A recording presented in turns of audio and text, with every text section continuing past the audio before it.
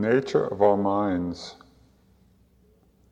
is clear, it's lucid, it's unobstructed. The nature of the mind is simply to know what's arising.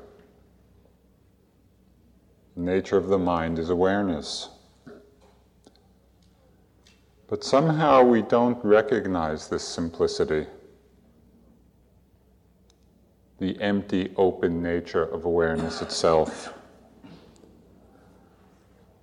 We find that we get distracted, we get seduced, we get caught up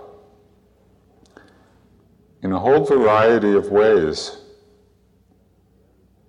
through some very long established habit patterns or tendencies, habits of thought, habits of feeling that catch us again and again. And often these patterns or these habits are so familiar to us, they're so much a part of who we take ourselves to be that they remain invisible.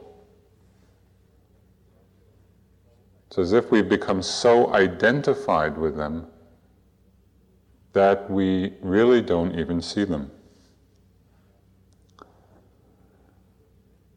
And it's for this reason that we need to bring a very focused and clear and attentive mindfulness to the working of our own minds, so that we really can begin to see the forces, the tendencies, the conditioned habits that are at play.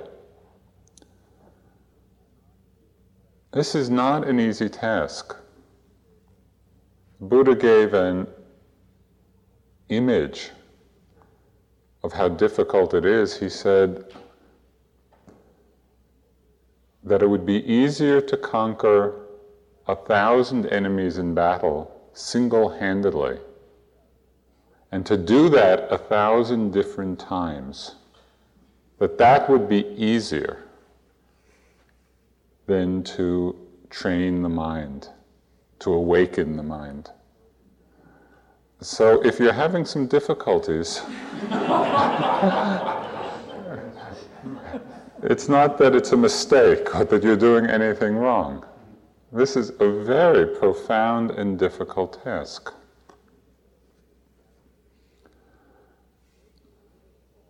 What the Buddha saw, and what we can see for ourselves very clearly in our practice,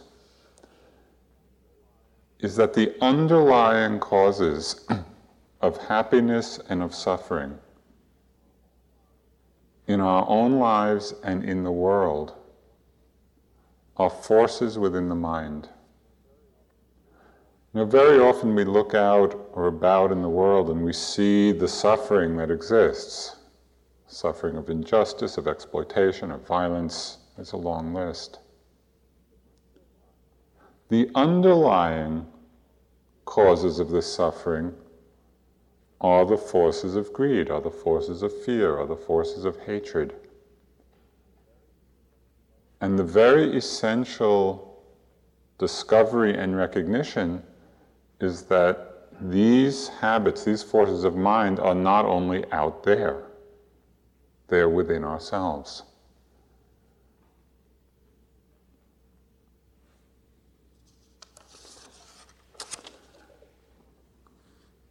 One of the deepest and most strongly conditioned energies or patterns in the mind,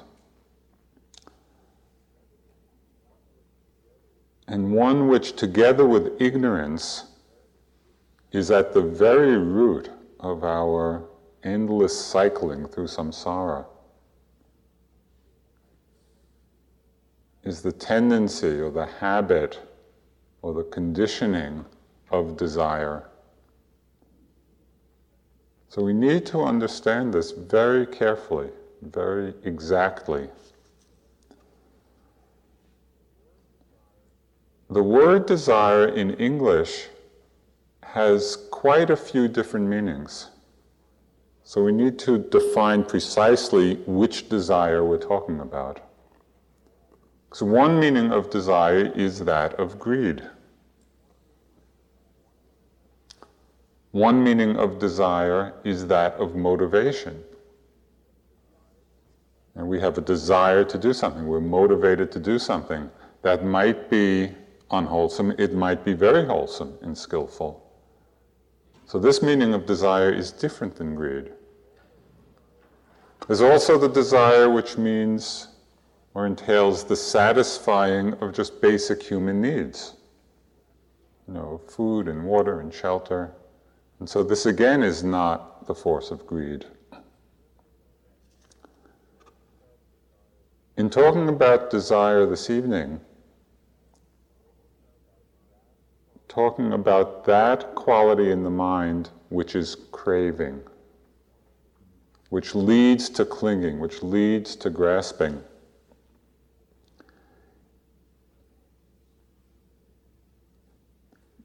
In the often typical translation of Pali, it's kind of like Victorian English translation. One way they translated this Pali word, which is tanha, the fever of unsatisfied longing. That kind of sounds like a Victorian romance. But it actually touches something. Maybe we're all characters in this great novel. This is the kind of desire I'm talking about. That of greed, that of craving, of unsatisfied longing, of thirsting, that quality in the mind. The Buddha spoke of 3 kinds of desire, 3 kinds of craving. One we're quite familiar with, and that's the craving for sense pleasures. And that's the kind of desire that's very operative in the world. Second kind of desire he mentioned is the desire for rebirth, craving for rebirth. And often this is in the context of desire for rebirth in the heavenly realms. And the third kind of desire the Buddha talked about, third kind of craving, is desire for not being reborn. Now, sometimes when people hear these 3 kinds of desire, the first we can usually relate to quite easily, we understand it. But sometimes the second 2 seem a little philosophical or abstract, or, I don't really have this strong craving for rebirth in the heaven realms, and I don't think much about being not reborn. But as is often the case, at least in my experience with the teachings of the Buddha, very often something which at first glance does not seem so applicable to my life, when we examine it a little more deeply, or investigate it a little more deeply, it's actually pointing to something very profound. This desire for rebirth, or not to be reborn, desire either way, reflects some very basic assumptions about our lives, about how we choose to live. It's pointing to something very deep in us. On the one hand, it points to a belief or an assumption or an idea of ongoing life. Do we have that worldview? That something, some aspect of ourselves lives forever. The Buddha called this the eternalist view. Or do we have the idea, are we living our lives with the assumption that at death it's all over? Buddha called that the annihilationist view. And all of us, in one way or another, whether it's articulated clearly or not, we're living our lives with one assumption or the other. Either we think it's going to go on, or we think it's going to end. And this belief, even if we're not clearly conscious of it, very much conditions the choices we make.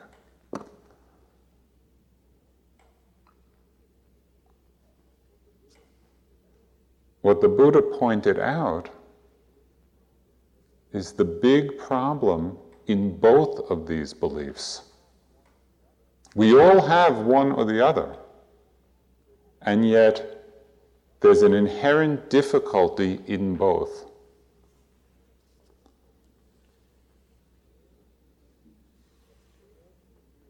Because all three of these kinds of desires, desire for sense pleasures, desire for rebirth in the heavenly realms, desire for no rebirth, all are constellated around the idea of someone being there. All are constellated around the idea of self. And whether we're conscious of it or not, to the degree that we're caught in these desires, we have these belief systems, we are operating out of illusion.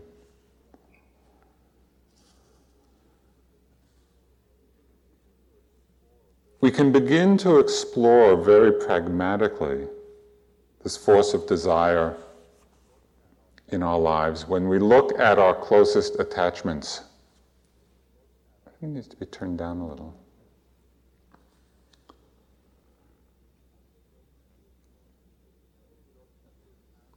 When we look at the attachments, the closest attachments in our lives, that's when we can see desire at work. For example, we can look at the attachment we have to our bodies.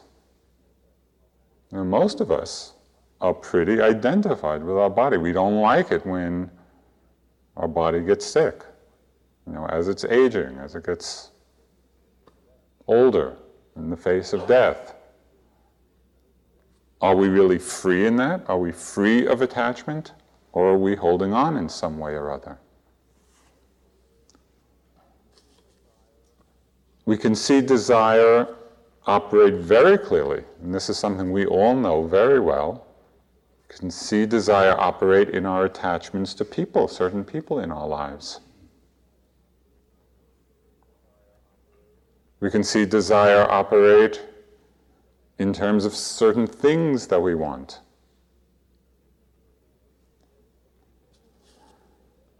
It's interesting to begin to notice carefully the range of intensity of desire, because there's a very broad spectrum. Sometimes we experience the desire of an overwhelming passion, an obsessive passion, which consumes our lives. People get caught up in this, and a lot of great literature is precisely about this kind of desire.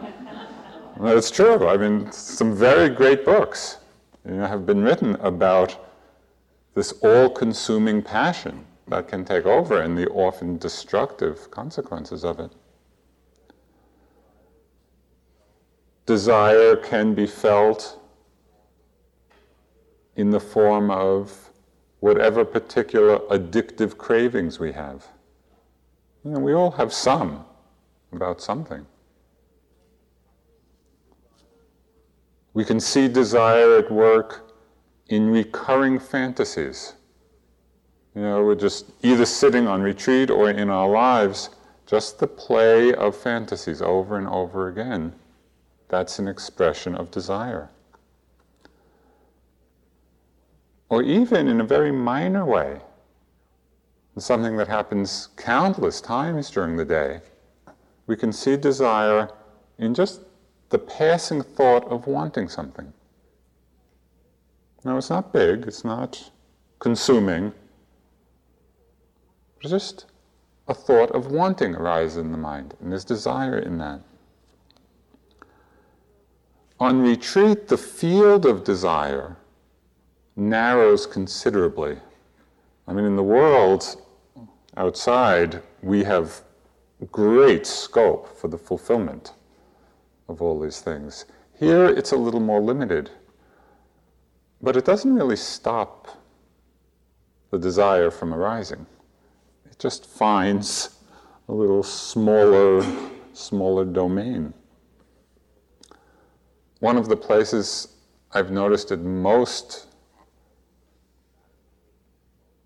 embarrassingly when I've been on retreat is I can be doing walking meditation back and forth and very mindful and very connected and very clear. Then I notice the difference between that and how I walk when the lunch bell rings. It's very subtle. It's just that little, that anticipation, which is kind of pulling me along. What is that? It's the energy of wanting. And it's interesting to see actually somatically how that energy of wanting manifests. It is precisely this. It's just that energetic leaning forward. It's not restful. It's pulling us out of balance. In this retreat environment, everything's very quiet. People are just sitting and walking. But the force of desire in the mind, often we go through periods of tremendous sexual fantasies. Where all of a sudden, I have a nice hour to sit here. Let's have a good time. And we go through bouts of this, and the mind gets really pulled in, it gets very seduced by it. Or even just getting lost or enjoying our own internal dramas. It doesn't even have to be particularly exciting, but there's some desire which pulls us again and again and again into whatever dramas we happen to be reliving. Sometimes we see desire in this context in a very subtle form. It's just that attitude or that energy of wanting diversion. Now, that's a kind of desire too. You've probably noticed how amazingly difficult it is to walk past the bulletin board without looking at it. It's just, just in case a new notice is up.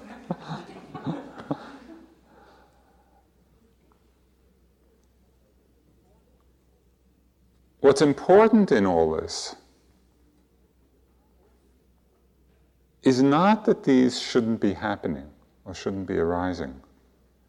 What's important is that we want to take the opportunity of the retreat to really look at deeply what exactly is happening in our minds. How is this force of desire, which runs the whole gamut, from consuming to very minor, how is it working in our minds, in our lives?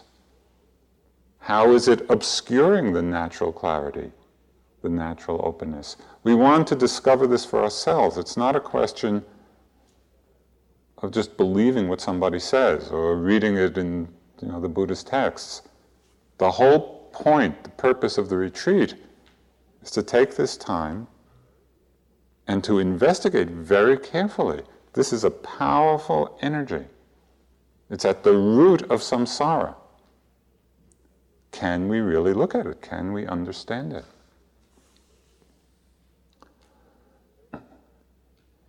In meditation practice, desire also comes, or slips in quite an obstructive way, in the form of expectation. And it's very insidious because sometimes expectation comes disguised as right effort. And so we think, I'm just making right effort here. But really it's effort masquerading, expectation masquerading as effort. Right? That sense in the mind of wanting something to happen.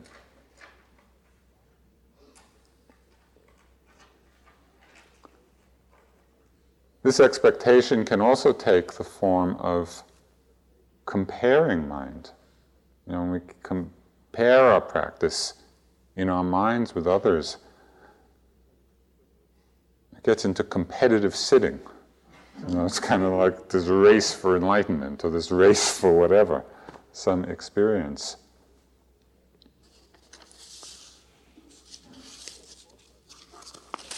I got caught by this in one retreat I did.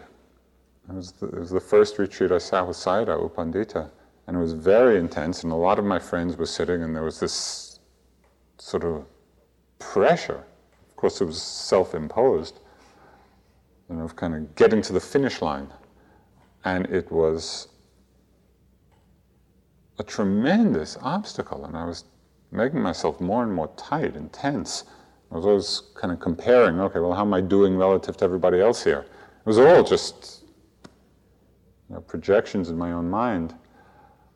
But I had a great teaching from the flowers that were growing right out in the front here. So I was doing some walking meditation. This was in the spring. Very much caught up in this kind of expecting mind. It was really filled with desire, filled with wanting.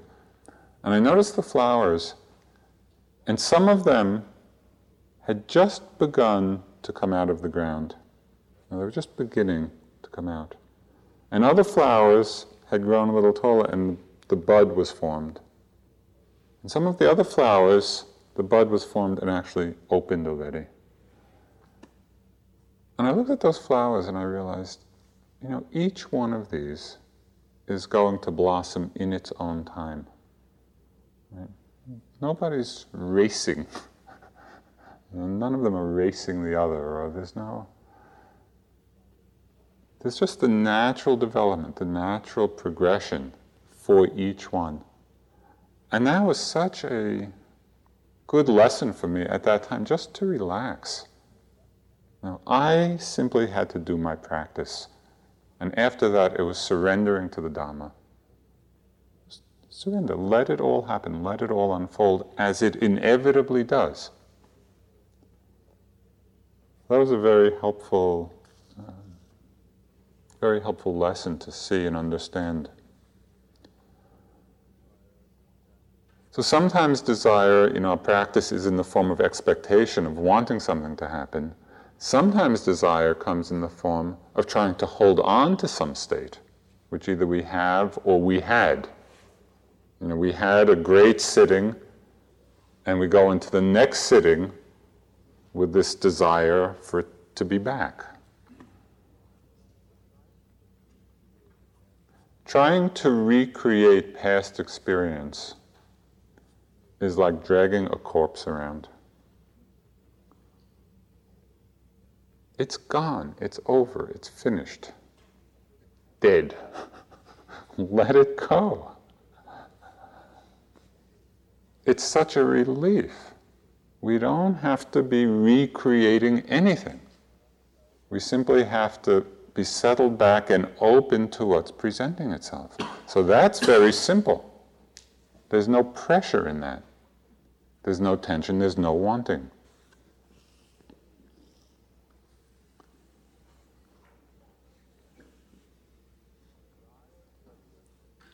The desire of expectation always brings restlessness and discouragement. So we want to see this. This is one of the aspects of desire that we want to see very clearly for ourselves. Because when we're filled, when we're caught by expectation, in those moments we are no longer being mindful and no longer being attentive. We're no longer aware of simply what's there, so the mindfulness gets weaker. As the mindfulness gets weaker, the mind gets more agitated. It gets more restless. As we get more restless, we get more discouraged. And so it's just this spiral downward. Where does it all start? It started with that unnoticed desire, of expectation. We need to see all this very clearly for ourselves.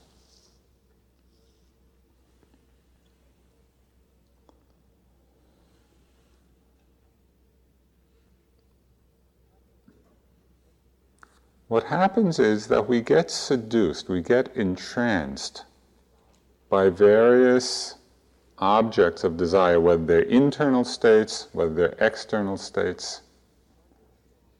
And it's like we start walking in this enchanted forest, and we're in this dreamlike state where all we can think about, or our whole reality, is for the fulfillment of that wanting, is all about whatever particular object it is. And we no longer see the very passing nature, the very impermanent nature, both of the wanting and of the object of wanting. A very, very easy example of this is in the well-experienced phenomenon of the Vipassana romance.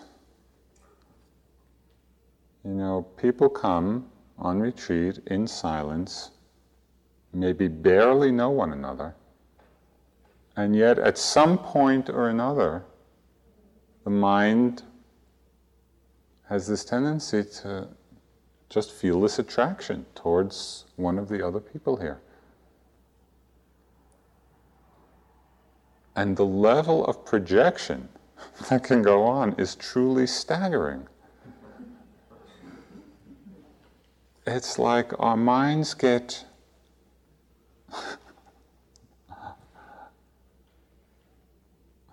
I don't know a strong enough word.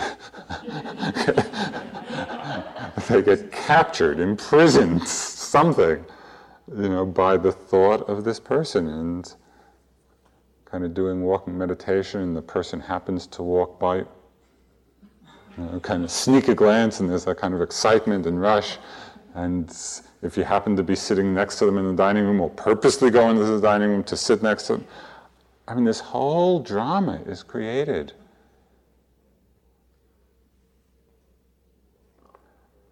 It has consumed a lot of airtime in this hall in the last 20 years.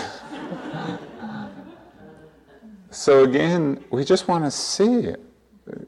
Instead of, it's not that we want to judge it, or it's just so we understand this very powerful force of wanting.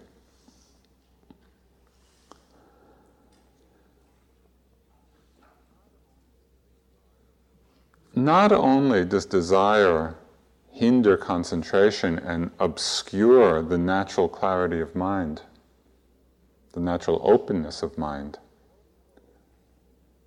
but it also, in the end, does not fulfill its promise of happiness.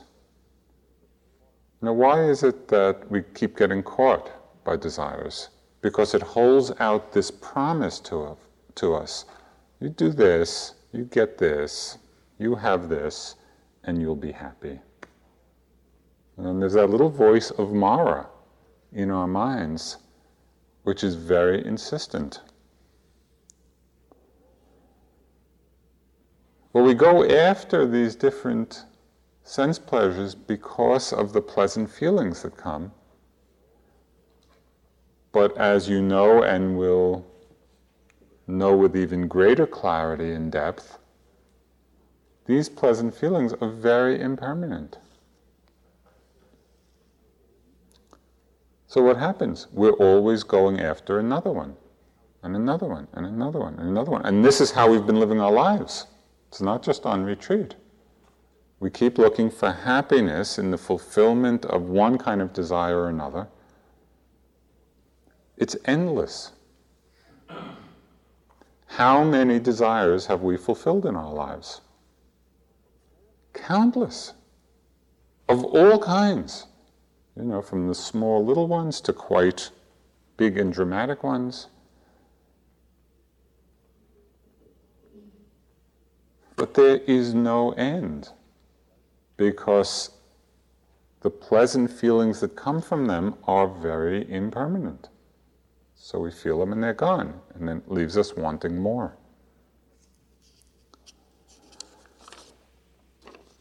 This doesn't mean that we shouldn't enjoy things. That's not the implication of all this. It doesn't mean that we should never act on our desires. What it does mean is that we should see very clearly and with a very penetrating wisdom the impermanent transitory nature of it all. So we can really ask ourselves the question in our practice and in our lives, how much of our life do we want to invest in the fulfillment of these desires? And how big a part of our life do we want to spend in doing this? At one time, I was on retreat, and I was sitting, and I was just going through this run of thoughts, that I was really getting into. I was just enjoying.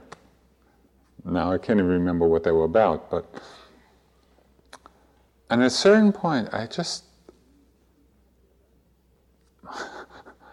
gave myself a talking to. And I said, do you want to think, or do you want to be free? Right? And it just kind of crystallized the choices that I was making. It's not that thoughts stopped coming, but it weakened that sense of indulgence. Just let me go into this one for a little bit. When we see clearly what's happening, that really gives us the space of choice. If we don't see what's happening, then we're just acting out all the old habits of our conditioning.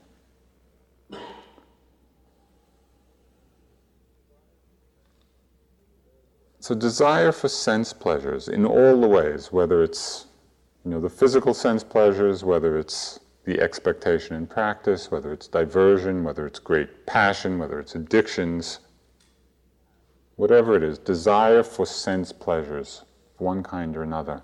This is the first kind of craving.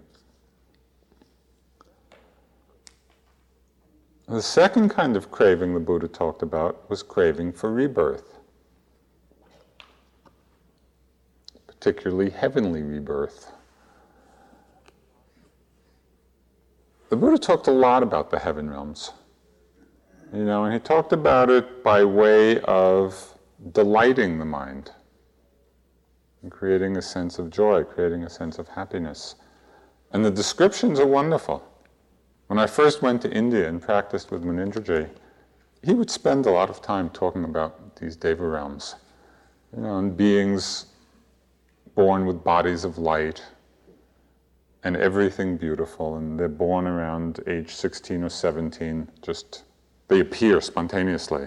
They're just ready to enjoy things.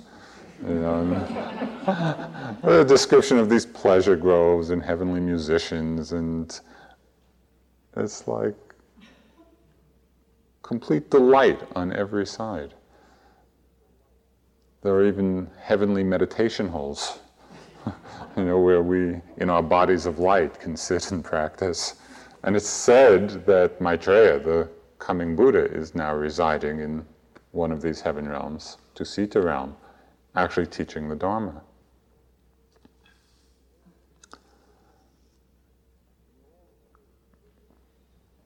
In all of the Buddhist traditions, there are these descriptions of these realms from people who have experienced them in one way or another. Now, as Westerners, I think we tend to have some skepticism about it all. And it reminds me of a comment that Munindra used to make as he would be going on and on about these heaven realms and seeing looks of, if not disbelief, questioning, among the Westerners. He would go on very enthusiastic and excited. You don't have to believe this. You don't have to believe it. It's true, but you don't have to believe it. And then he would proceed to go on.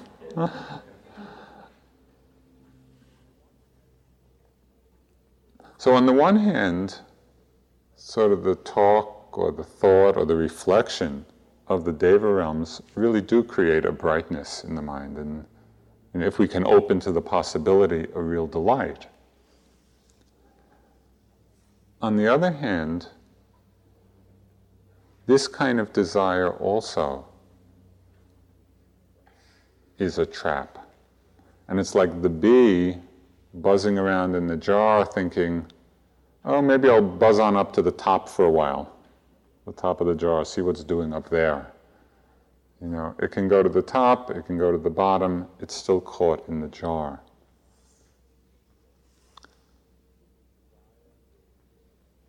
With the desire for rebirth, or even heavenly rebirth, or heavenly pleasures, heavenly delights, or if you don't so much connect with that possibility, you can think of it in terms of desire for heavenly states of mind, heavenly meditative experiences. You know, wanting that kind of experience. It's still being trapped in the jar. It's still being trapped in this cycle of birth and death. And that's why the Buddha talked about this as the second and very important kind of craving, of desire to see in ourselves. Are we after something? Are we after rebirth, whether it's next life or next sitting or tomorrow? Are we after a rebirth in some realm, in some happy realm? We need to see that, and that can very much condition how we practice. Are you practicing in order to have some experience? That's a kind of craving. It's a kind of desire. And what it's doing, in a way that may not be noticed, is that it's strengthening the sense of self. It's strengthening that sense of I who wants something. And that's precisely what keeps us bound. In the same way, the third kind of desire for no rebirth does exactly the same thing. This is the annihilationist view, the thinking that it's all over, or we want it to be all over. This also is predicated on the view of self.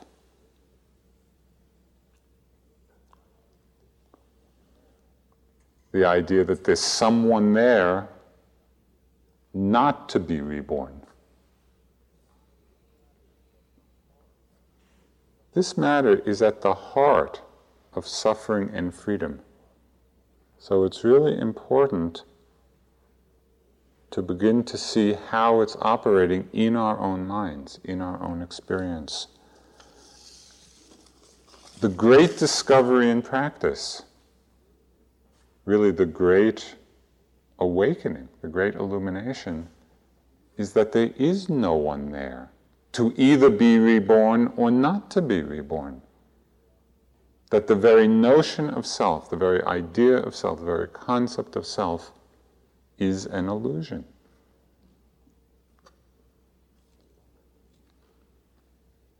And it's only the ignorance of this, the fact that we don't see it, and the desires which keep coming out of this ignorance, that keeps us revolving, in samsara, on this cycle of birth and death. And you can think of it over lifetimes, you can think of it over a single lifetime, you can think of it in a single sitting.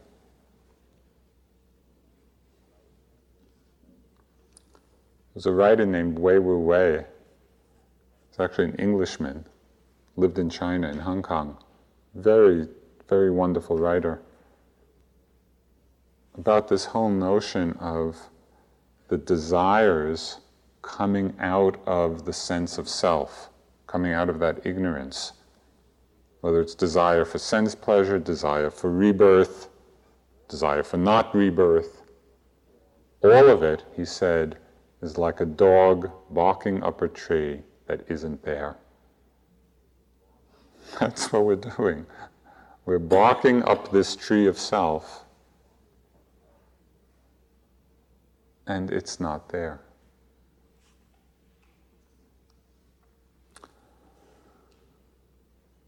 So how can we use the time of the retreat, and particularly a retreat like this, where there's enough time to really go quite deeply into these matters? Now we can look with very great precision and exactitude in order to understand how desire, in all of these manifestations, how this energy, how this force is working, is conditioning our lives, conditioning our suffering. Most importantly, the most important way of being with it is to be aware when it arises. Because mostly we're not. As I said, it's become so much a part of who we are, it's usually invisible to us. So as you're going through the day, you really want to keep an eye out. Keep the awareness open so that you see desire as it arises. Recognize the wanting mind.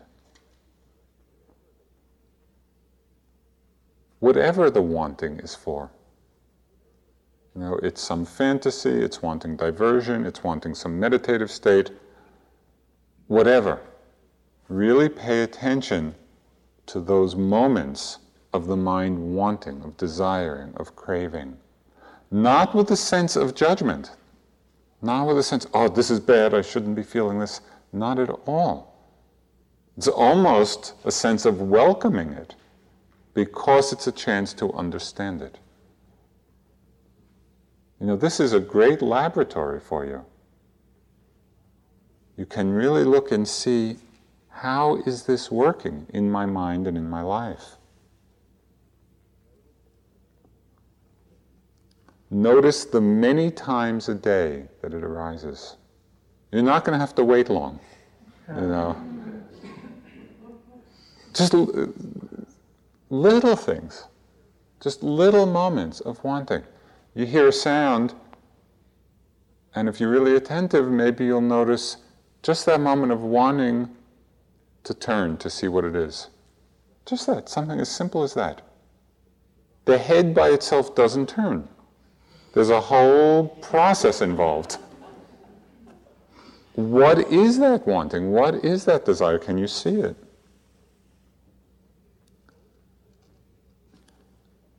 Notice all of these little moments, and sometimes there'll be big moments, which take you away from the simplicity of simply knowing.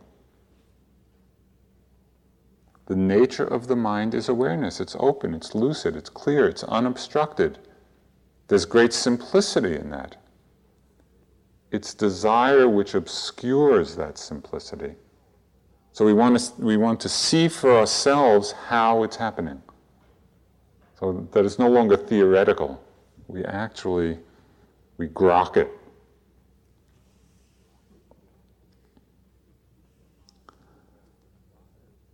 Keep in mind that desire is not the problem.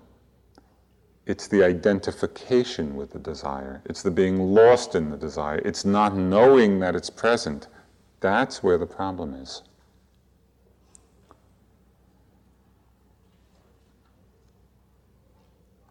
As you notice these desires arising in the mind, these moments of wanting, see if you can discern how the identification with that desire in a moment actually solidifies a sense of self. You can feel it. You can feel the contraction of energy. When we get identified with a wanting, the wanting itself is fine. When we get identified with it, in that moment you can feel it's like the contraction of self has been created. So this is very interesting, just to look, to see.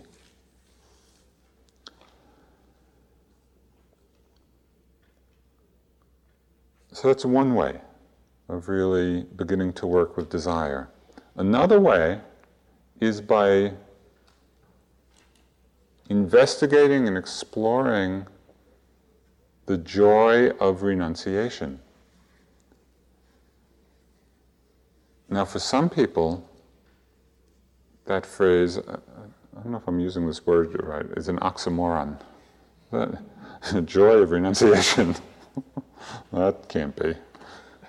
Because many of us have been conditioned to think of renunciation as a great burden. There's the great line from St. Augustine where he's praying to God and he says, "Dear Lord, make me chaste, but not yet." Right? And that's generally our spirit of thinking about renunciation. Yeah, it's good for me, but not quite yet.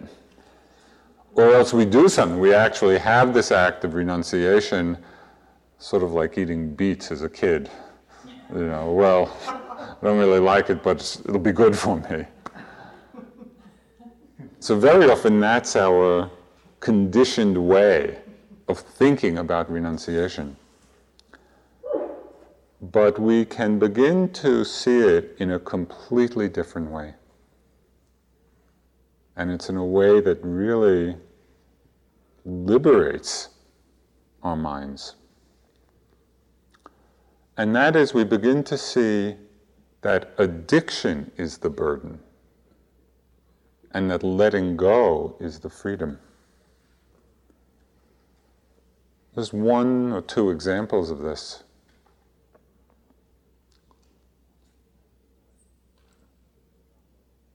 Just imagine, you're sitting, not now of course, but before you came here. You're sitting watching TV, and there are these endless commercials. Just imagine what it would be like if you wanted everything that was advertised. It would be a hell realm. No, it would. If everything that were advertised, I want that, I want that, I want that, I want that. But fortunately, we've been deconditioned with regard to the advertisements on TV to a large extent. Most of us mute them. So we've learned it about TV, but we haven't really learned it about the commercials in our minds. All the desires that come up, it's the same principle though. To want everything, that presents itself as an object of desire. I want this, I want this, I want that. There's a tremendous suffering in that addiction, and there's tremendous ease in being able to let them go. Renunciation is not the burden, it's the wanting that's the burden. So if we see this, if we have a taste of that, it actually reinforces our ability just to let things pass through. I had another experience of this in practice on retreat. I was sitting and things were going along quite well. Things were just rolling along smoothly.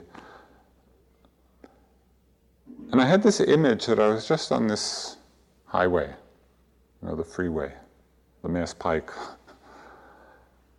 And I'd be going along, coasting, cruising along, and then there'd be this big billboard on the side of the road. Oh, amusement park, take this exit, whatever our particular amusement park is. And I could just see my mind, I was watching my mind, see this big billboard. Oh, I'll go visit that. And it's like I would get off the exit, and down the road and play a little while and whatever it was. And then I just have to come back and get back on the freeway.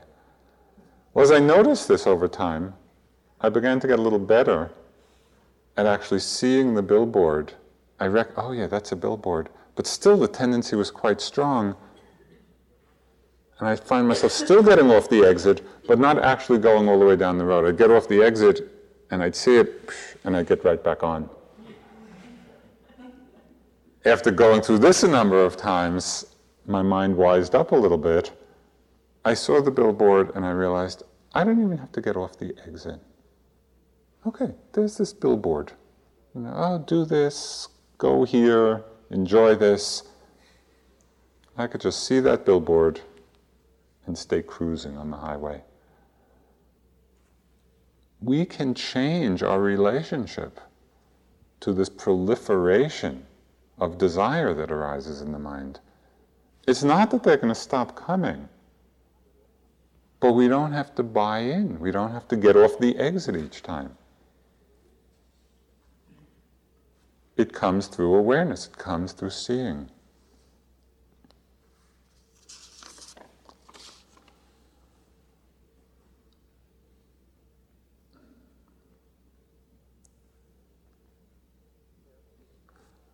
Look carefully at times when desire is present and when you're caught in it. Whatever it is, it's a desire for something or lost in a fantasy, whatever. Really pay careful attention to the experience of being lost and then how it feels when we wake up, when we come out of it. Just notice the difference in your experience. And I think you'll notice that there is a sense of great relief. It's like being let out of the grip of something. Even if the desire was pleasant, even if there was a certain enjoyment to it, compared to the letting go, there's a tightness, there's a tension, there's a bondage. And you can see that clearly if you watch that transition moment. You're in something, you're in it, and then in a certain moment, and it's just like being let out of the grip of wanting. So pay attention to that.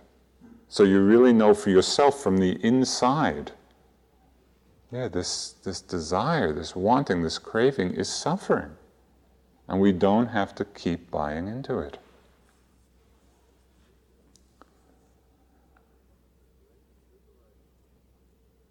One of the great liberating insights around desire that comes from being on retreat, where there's not that much opportunity to fulfill a great many of them, is the insight, the understanding that desires do not have to be fulfilled to go away. And mostly in our lives, that's the assumption. We're filled with some strong desire for something. If I don't do it, if I don't get it, if I don't have it, it's going to be gnawing at me. So I have to fulfill it in order to come to peace. One of the things that we see so clearly on retreat, just through the power of awareness, of being settled back, watching it all come and go. The desire is there, it's there, it's there, it's there, it's there, and then it's not there. That is a tremendous insight. We realize we don't have to do anything about them. We don't have to act on them. It gives us the space in our lives then to make some wise choices.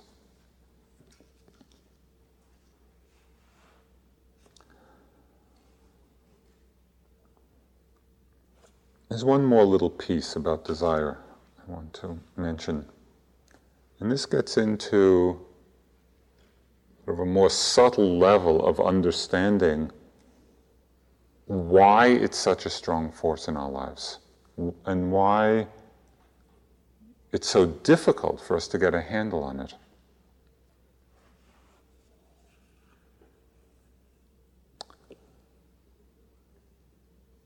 One of the things that we can begin to notice is that it's not actually the object or the experience that we have the desire for. It looks like that. On the surface it seems like that. But really what the desire is for the pleasant feeling that we anticipate getting with that experience or that object.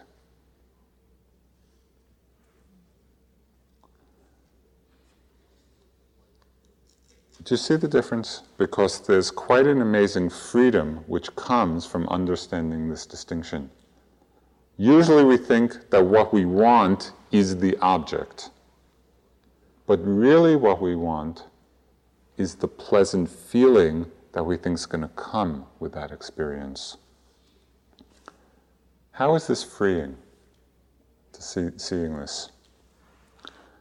And I've noticed this, as I've watched desire in my own mind and how I get caught again and again. And I've done this with little things. We don't have to be talking about grand passions here. We can be talking just about the ordinary, commonplace movement of wanting in the mind. I find myself justifying the wanting mind by the thought, well, I'm not really attached to this cup of tea. There's a wanting the cup of tea, and I think, I'm not really attached to it. And so then I just go ahead and do it. Because I'm not really attached to it. Or I'm not really attached to looking at the bulletin board for the 1,000th time. I'm not. And so go ahead and do it.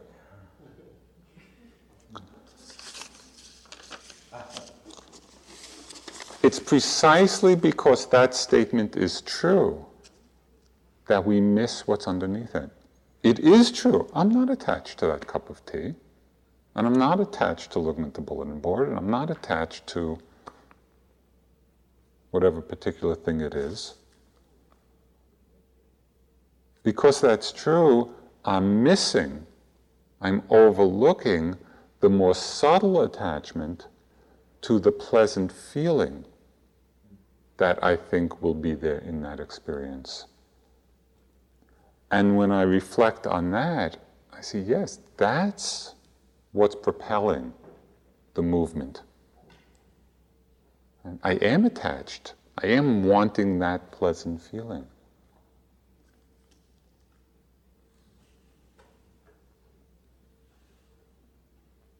Seeing this difference for me has been very helpful,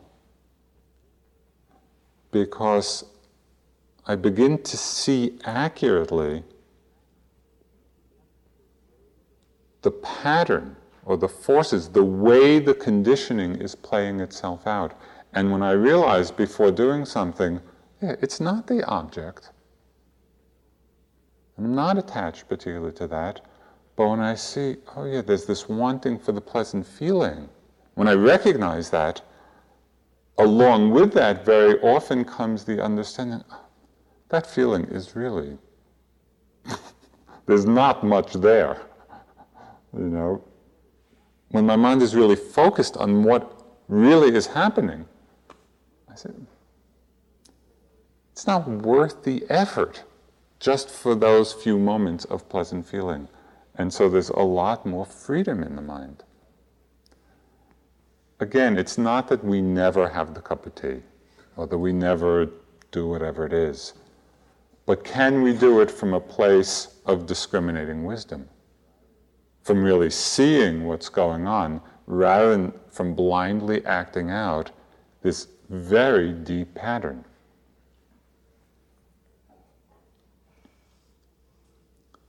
Vipassana means seeing clearly.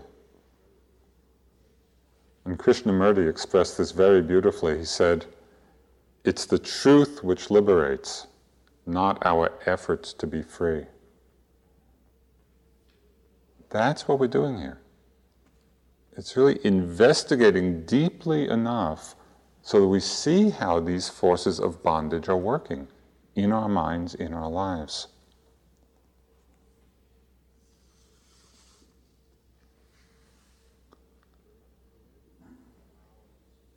I think the great gift and power and beauty of the retreat, especially this one, is that it gives you enough time to settle in, to concentrate the mind, and to look deeply. And to look deeply from a place of interest, of wanting to discover the mystery of all this. How we get so entangled, how we can become free in this.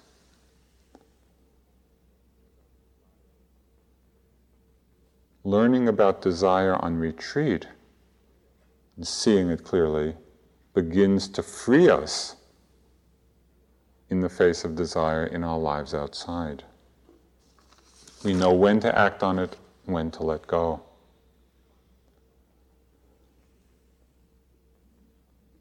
The mind is clear. The mind is unobstructed. The mind is lucid. The mind is open. The mind is empty. Desire comes as a visitor. It's not in the nature of the mind itself. It comes as a visitor when conditions are there.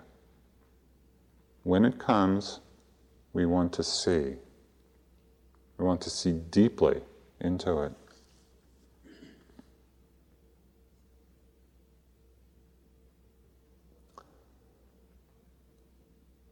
You know, the other night morning Michelle mentioned how we don't want to practice too tightly and we don't want to practice too loosely.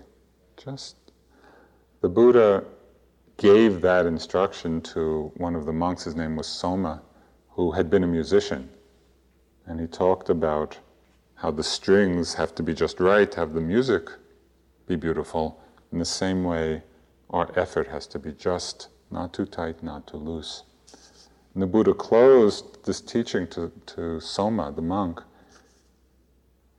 He said, the gift of truth is the highest gift.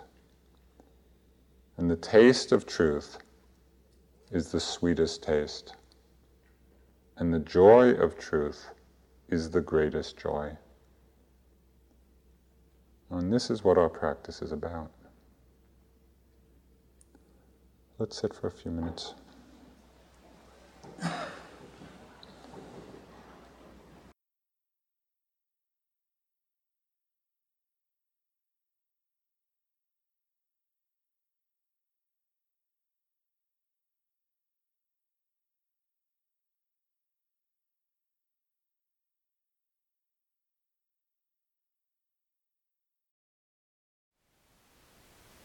Thank you for listening.